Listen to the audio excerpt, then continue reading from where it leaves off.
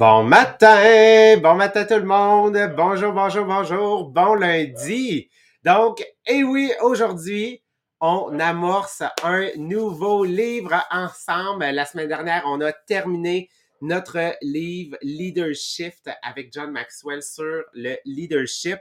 Donc, pour tous ceux, en fait, qui voudraient aller réécouter des podcasts, n'oubliez pas, vous avez toujours accès à la plateforme Teachable sur lesquelles tous les podcasts ont été mis de manière ordonnée. Donc, vous pouvez aller les réécouter. On a au total 96 ou 98 podcasts, si je ne me trompe pas. 98. 98 podcasts sur le livre Leadership, donc vous pouvez aller réécouter. Et là, aujourd'hui, on commence notre nouveau livre, dans le fond, qui est un best-seller international. Ça s'appelle « Avaler le crapaud ». Donc, Avaler le crapaud de Brian Tracy. Donc, vous allez pouvoir retrouver ça là, vraiment facilement dans toutes les librairies. Vous allez pouvoir les retrouver sur Amazon sans problème. Vous pouvez le trouver en français comme en anglais. En anglais, c'est Eat That Frog. En français, Avaler le crapaud. Donc, on va dire que le thème principal du livre, on va parler de gestion du temps. Donc, dans la gestion du temps, c'est vraiment ça, en fait, qui va nous aider à non seulement identifier ce qui va nous aider à nous rendre, oui, plus efficaces, mais comment est-ce que ça va être important à travers nos choix, en fait, à travers nos possibilités d'effectuer des choix pour avoir le meilleur résultat. Donc, c'est vraiment la prémisse de base, parce que je suis convaincu qu'il y en a plusieurs d'entre vous, tu sais, que vous regardez peut-être vos listes de tâches à faire, que ce soit au niveau du travail, que ce soit au niveau de vos responsabilités familiales, personnelles, ou que ce soit, exemple, d'un nouveau projet. Mettons, tu sais, vous voulez vous challenger, vous voulez débuter quelque chose de nouveau, OK? Ou des livres que vous aimeriez lire, qu'on vous a dit « Ah, ça, c'est vraiment bon, faut que tu lises ça une fois dans ta vie. » Puis là, tu dis « Ah oui, je vais l'acheter, je vais pouvoir mettre ça sur ma liste de livres à lire. » Et là, qu'est-ce qui se passe? C'est que toutes ces listes-là sont en train de s'allonger. Les tâches qui sont à faire s'allongent, et on dirait que ça finit plus. Ça finit plus, en fait, de tout simplement ajouter des tâches et des tâches et des tâches. Il y en a-tu des fois qui se sentent comme ça, qui ont l'impression que leur liste de tâches vient jamais à la fin? La liste de tâches vient jamais qu'à réduire. La liste de tâches a toujours l'impression que tu en as fini une, puis tu dis « Ah, mais je pensais avoir terminé », puis il y a toujours quelque chose qui se rajoute. Ben, ce feeling-là est tout à fait normal, surtout dans le monde dans lequel on évolue au 21e siècle, avec tous les choix, les possibilités qu'on a. Dites-vous que peu importe l'efficacité que vous allez avoir, peu importe le temps qui est à votre disposition, savez-vous quoi? Jamais on va être capable de complètement clairer entièrement la liste. Parce qu'il va toujours y avoir quelque chose. Il y a des activités qui reviennent. Il y a des choses qui reviennent sur notre liste. Donc, peu importe à quel point tu es la personne la plus efficace de la Terre, jamais tu vas être capable de terminer ta liste. Puis moi, ça a été vraiment une révélation, Jean-Philippe, il y a à peu près 1 an. Parce que moi, j'allais pas me coucher tant que ma to-do list n'était pas finie. Fait que des fois, il pouvait être 1h du matin, puis j'étais encore en train de travailler avec le feeling de j'en ai pas fait assez parce que ma liste n'est pas finie. Puis là, un moment donné, j'ai réalisé ouais, mais elle sera jamais finie. T'as beau en déléguer, elle sera jamais finie. Tu veux toujours en faire plus, elle sera jamais finie. Fait que moi, ma lumière, il y a un timer dessus. Le timer, c'est 11 heures. Fait que là, moi, à 11 heures, c'est la scale, on ferme. C'est juste pour me dire, t'en as assez fait aujourd'hui sur ta liste. Puis tu sais, il y en a pour qui votre timer peut être 10 heures, vous comprenez? Là, moi, c'est 11 heures. Mais c'est déjà mieux, c'est déjà beaucoup mieux que 1 heure, 2 heures du matin. Mais moi, 11 heures, faut que je sois absolument sortie de mon bureau parce que c'est pas vrai que j'ai pas fait assez de tâches aujourd'hui si je suis efficace. Hein? Si je me suis pogné le beigne le reste de la journée, c'est une autre affaire. Mais mais je me connais, je le sais que je suis le plus efficace possible. Fait qu'à 11 heures, fini, pas fini, la scale, on ferme. Et ce sentiment-là de j'en ai jamais fait assez, c'est enlevé, moi, à ce moment-là, quand j'ai compris que c'est pas parce que j'en ai pas fait assez que ma to-do list n'est pas finie. C'est juste parce qu'elle finira jamais. Fait que c'est une libération de comprendre ce concept-là. Ouais. Puis c'est souvent de découvrir aussi que ces tâches-là que finalement tu faisais, tu sais, dépasser ton heure, tu sais, ton corps, des fois, il te parle, genre, t'as une heure, que c'est comme ça, c'est l'heure de coucher, OK?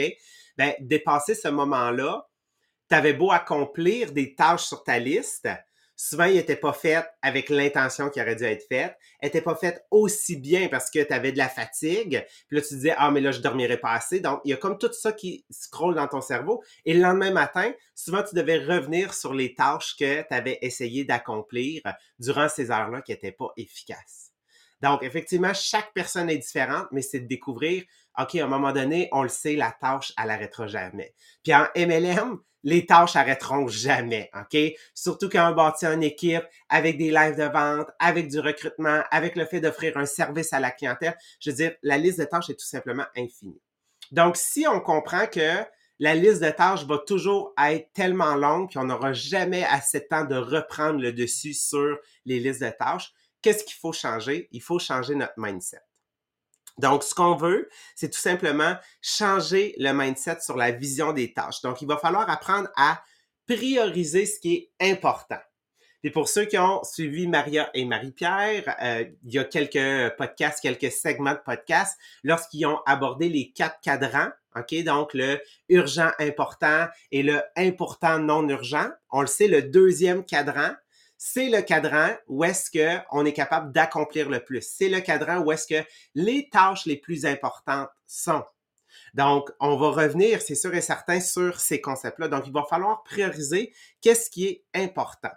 Mais dans ce qui est important, il va falloir prioriser et mettre en action les activités qui vont nous donner le plus de résultats pour notre vie. Puis c'est pour ça que ça tombe super bien qu'on ait terminé la semaine passée le podcast du leadership avec la section qui parlait de trouver votre appel, trouver votre pourquoi. Donc, qu'est-ce que je veux? C'est que les tâches que je vais décider d'accomplir soient les tâches qui sont reliées directement avec mon pourquoi. Les tâches qui vont me rapprocher de cette vie de rêve-là que je désire obtenir. Donc, qu'est-ce que c'est? Oui, Sabrina. Puis ce que j'aime vraiment, c'est qu'ils viennent nous parler, tu sais, l'historique de cette personne-là, c'était un vendeur. Tu sais, lui, il travaillait dans la vente, puis au départ, il était pas bon. Fait que là, je fais comme, oh, il est comme moi. Parce qu'effectivement, il était pas bon en vente, sauf que son premier réflexe a été, ben parfait, je vais aller rencontrer ceux qui sont bons pour essayer de comprendre pourquoi eux autres, ils sont bons puis pas moi. Fait qu'il est allé apprendre. Fait que lui, sa première tâche a été, je vais apprendre des meilleurs, savoir ce qu'ils font. Et deuxième tâche, je vais les copier. Là, aujourd'hui, présentement, maintenant, je vends bien. Mais il n'y a pas de miracle. Je suis allée écouter des lives de vente de ceux qui étaient bons. Puis je me suis dit, bon, ben parfait, je vais prendre ce café, je vais le faire. Puis, miraculeusement, je suis rendue une meilleure vendeuse. Ben, c'est tout simplement que j'ai appliqué ce qui fonctionnait. Fait que c'est vraiment de, oui, prioriser les tâches, mais ce que j'aime de ce concept-là, c'est que lui, sa première tâche, ça a été, je vais aller apprendre des meilleurs. Parce que sinon, on se pose bien la question de, ouais, mais pourquoi elle, ça marche, puis pas moi?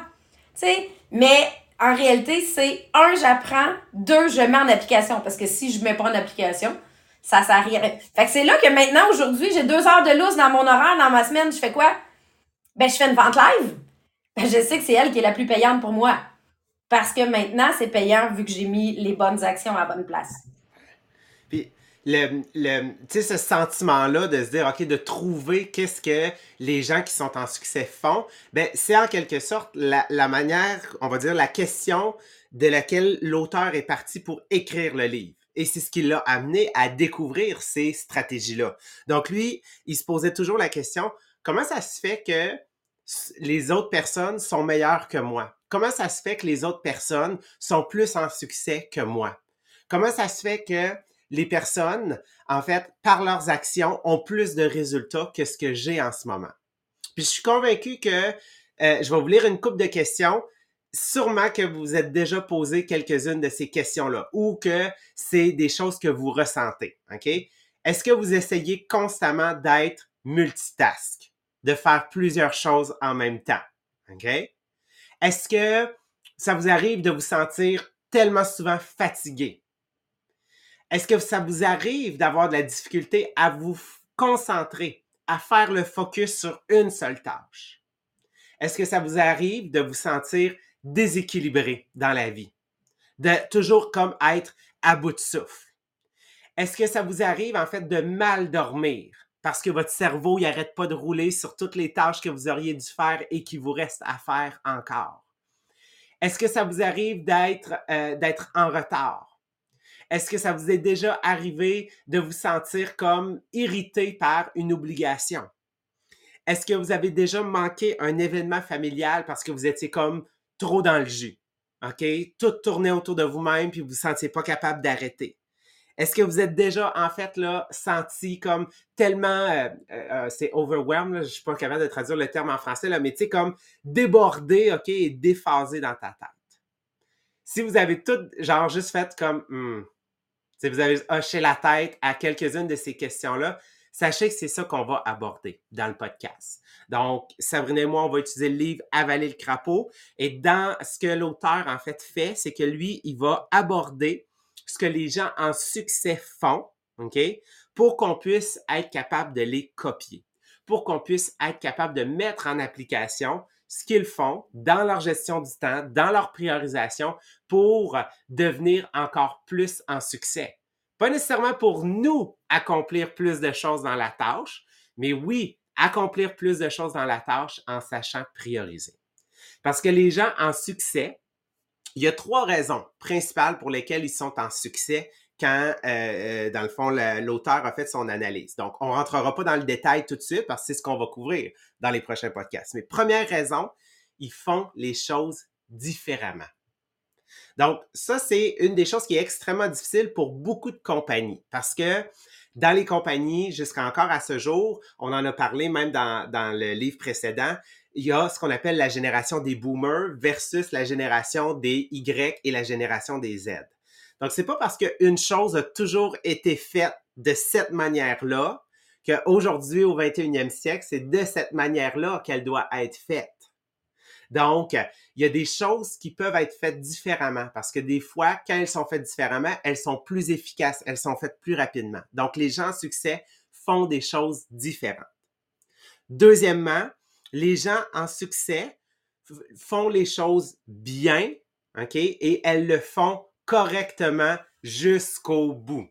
Donc, elles choisissent les bonnes choses à faire et elles le font correctement jusqu'au bout. Et c'est là que des fois, là, souvent, là, j'ai la réponse. Ah non, mais moi, je suis allée voir là, la numéro 1 en vente, là, je fais la même chose qu'elle, puis ça marche pas.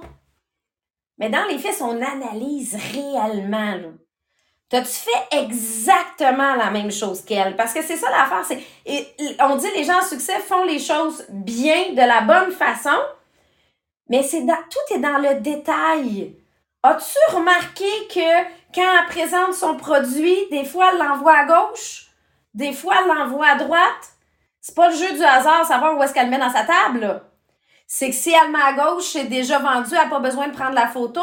Si elle met à droite, c'est qu'il faut prendre la photo après des restants de la vente. Donc, si tu n'as pas fait ça, à la fin, là, ta tâche là, est plus grande parce que là, il faut que tu tries.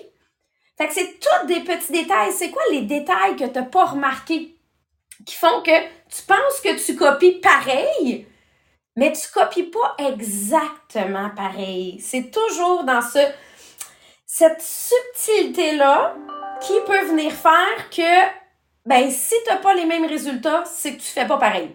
Retourne réécouter. C'est vraiment ça. La troisième raison, c'est que les gens en succès font un meilleur usage de leur temps. Donc, vous comprenez, ça va être le thème principal de notre livre, la gestion du temps. Donc, s'assurer de bien gérer le temps puis de compléter les activités qui vont nous apporter le plus de résultats. Donc, ça, c'est vraiment ce qu'on va faire. On va regarder les techniques, les stratégies des meilleurs et on va pouvoir les mettre en action. Parce que qu'est-ce que je veux vraiment? C'est mettre tout mon focus et mon effort sur les tâches les plus importantes.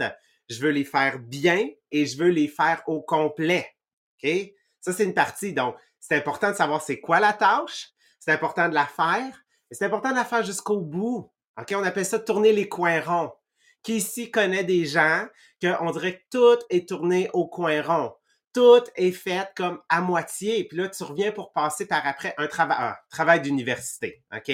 C'est là que tu découvres à quel point on n'a pas toutes la même éthique de travail.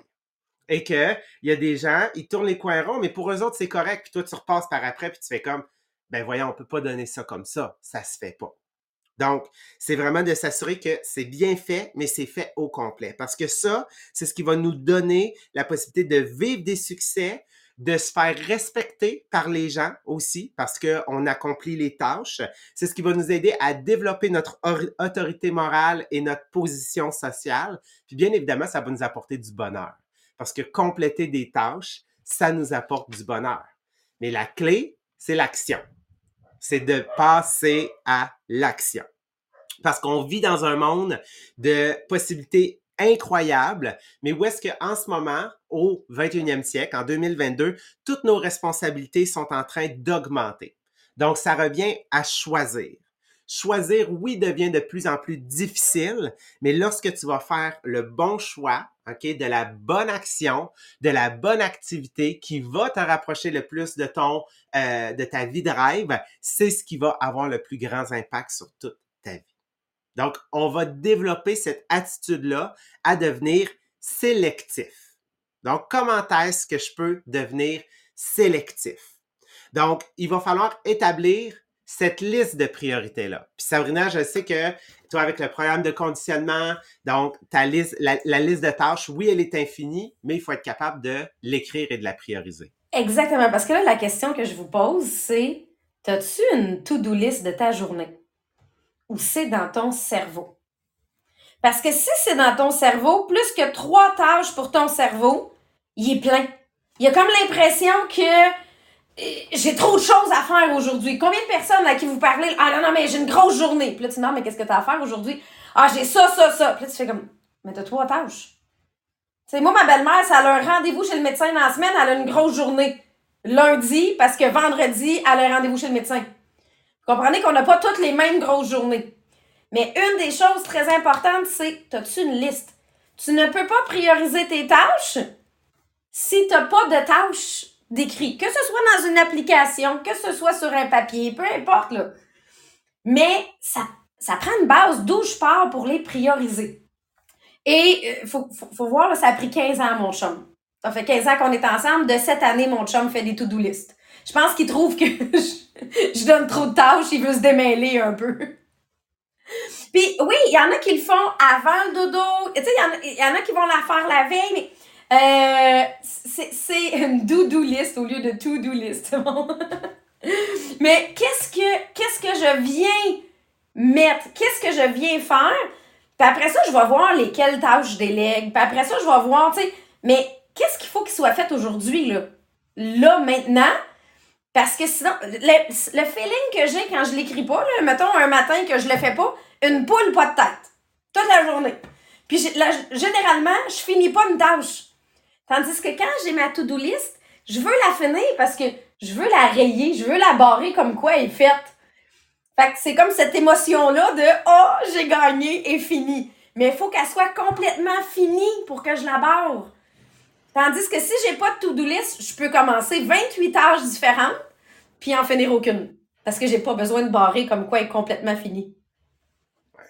Parce qu'une to-do list, une to-do list est inutile si elle n'est pas complétée. Une to-do list ne sert à rien si je ne suis pas passé à l'action. Donc, n'oubliez pas, okay? C'est 2 éléments qui sont hyper importants. C'est le fait de faire l'action qui est requis, qu'on a marqué sur notre liste de choses à faire. Parce que quelqu'un qui est capable d'établir ses priorités, qui passe à l'action, okay, qui complète ses tâches, va toujours avoir plus de succès que le plus grand des génies sur Terre qui passe tout son temps à planifier. Donc, c'est l'action qui différencie les gens.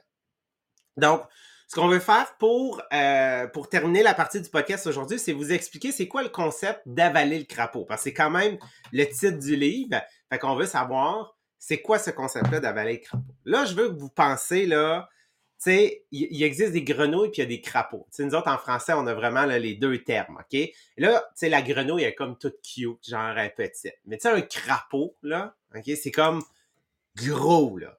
C'est gluant, là. C'est luisant, là. Tu sais, ça a plein de bosses puis de verrues. Je veux que vous pensez, là, tu sais, le crapaud le plus laid de la Terre. Et vous devez le manger. OK?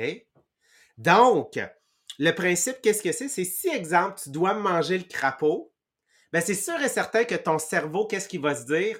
C'est clair que c'était la pire chose que j'avais à faire aujourd'hui dans ma journée. Donc, le reste de ma journée, c'est sûr que ça va rouler comme sur des roulettes. C'est sûr, genre, que je vais me sentir tellement plus léger parce que, anyway, il peut rien y avoir de pire que ça dans la vie. Fait que ça, c'est l'image, OK? L'image du crapaud. Donc, le crapaud étant la pire tâche à faire, c'est le crapaud que tu dois manger. Donc, mange-le, le crapaud, puis c'est sûr et certain, ça va être la pire chose. Le reste de la journée va juste tout simplement, en fait, couler. Fait que ça, c'est la base de notre concept. Il existe 2 règles. Règle numéro 1. Si vous avez 2 crapauds le matin, commencez par lui qui est le plus laid. Commencez par avaler lui qui est le plus laid. Ça veut dire quoi? Commencez par avaler celui, en fait, que la tâche est la plus difficile et que vous devez, en fait, commencer par cette tâche-là, l'accomplir de A à Z avant de passer au prochain crapaud. Commence toujours par le plus difficile. Puis honnêtement, là, je trouve que ça donne du courage. Tu sais, une fois que t'as fini ça, là, t'es comme le super-héros de « Ah, je l'ai fait ». Au lieu de « je l'ai repoussé. T'as comme le sentiment de « Ah, c'est fini. Bon, à quoi je m'attaque d'abord maintenant? » Exact. Fait que c'est pour ça, le crapaud, imagine, c'est sûr, si tu avales ton crapaud, ça va être la pire chose que tu vas avoir à faire de la journée. Le reste va sembler être beaucoup plus facile. Puis comme Sabrina a dit, ça c'est la règle numéro 2. Repousse pas le crapaud, OK? Parce que ça sert absolument à rien d'être devant un crapaud pendant des heures et des heures à le regarder en espérant qu'il va tout simplement partir de lui-même. Ça n'arrivera pas. Parce qu'oublie pas, c'est ta tâche la plus importante à faire. Oui, c'est la plus difficile, oui, c'est la plus ardue. Mais qu'est-ce qui va se passer si tu le regardes pendant des heures? Le cerveau va se mettre, en fait, à fabuler. Le crapaud, là, il va devenir de plus en plus gros. Et non, il ne deviendra pas un prince charmant. OK? C'est sûr et certain. Hein? Il ne deviendra pas un prince charmant. Donc, tout ce qu'il va faire, c'est qu'il va devenir de plus en plus laid. Il va être de plus en plus gros. Il va être de plus en plus difficile à avaler. Donc, ça ne sert à rien d'essayer de repousser ton crapaud. Donc, pense pas trop. Ça ne sert à rien de trop penser. Là, moi, ça me donne l'image là, de tous ceux dans mon équipe qui m'ont déjà dit « Ah oui, là, je me prépare, là, je veux faire des lives.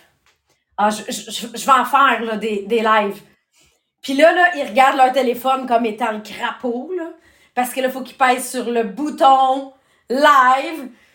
Ah non, mais tantôt. Puis là, dans toute la journée, ils ont focusé en se disant « C'est aujourd'hui que je fais mon premier live. » Puis là, il est rendu comme un peu tard. Fait que là, ils font « Ah, je pense qu'il est rendu trop tard pour faire le live. » Fait que là, ils ont passé leur temps à stresser toute la journée. Ils ont créé dans leur corps une énergie de stress pour finalement jamais le faire. Puis là, le lendemain, ils ont encore le même Christophe de crapaud à faire. On peut faire la liste avec les garanties, on peut faire la liste avec des travaux à faire, un appel à faire que t'as pas envie, là.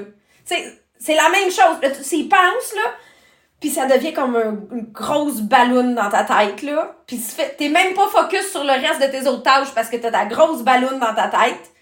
Puis finalement, ça se règle pas jusqu'au jour où t'as pas passé à l'action. Fait que ça sert à rien de repousser, ça disparaîtra pas. Ça va juste devenir plus gros. Fait que, dans le fond, ce que Sabrina a dit, c'est la première chose qu'il faut que tu fasses le matin. Il faut que tu l'avales tout de suite le matin, le crapaud. Parce qu'effectivement, il va être pire. Demain matin, ça va recommencer exactement la même chose. Puis il va être aussi gros que ce qui était le jour précédent. Donc, c'est les bases, en fait, de notre concept, donc de avaler le crapaud.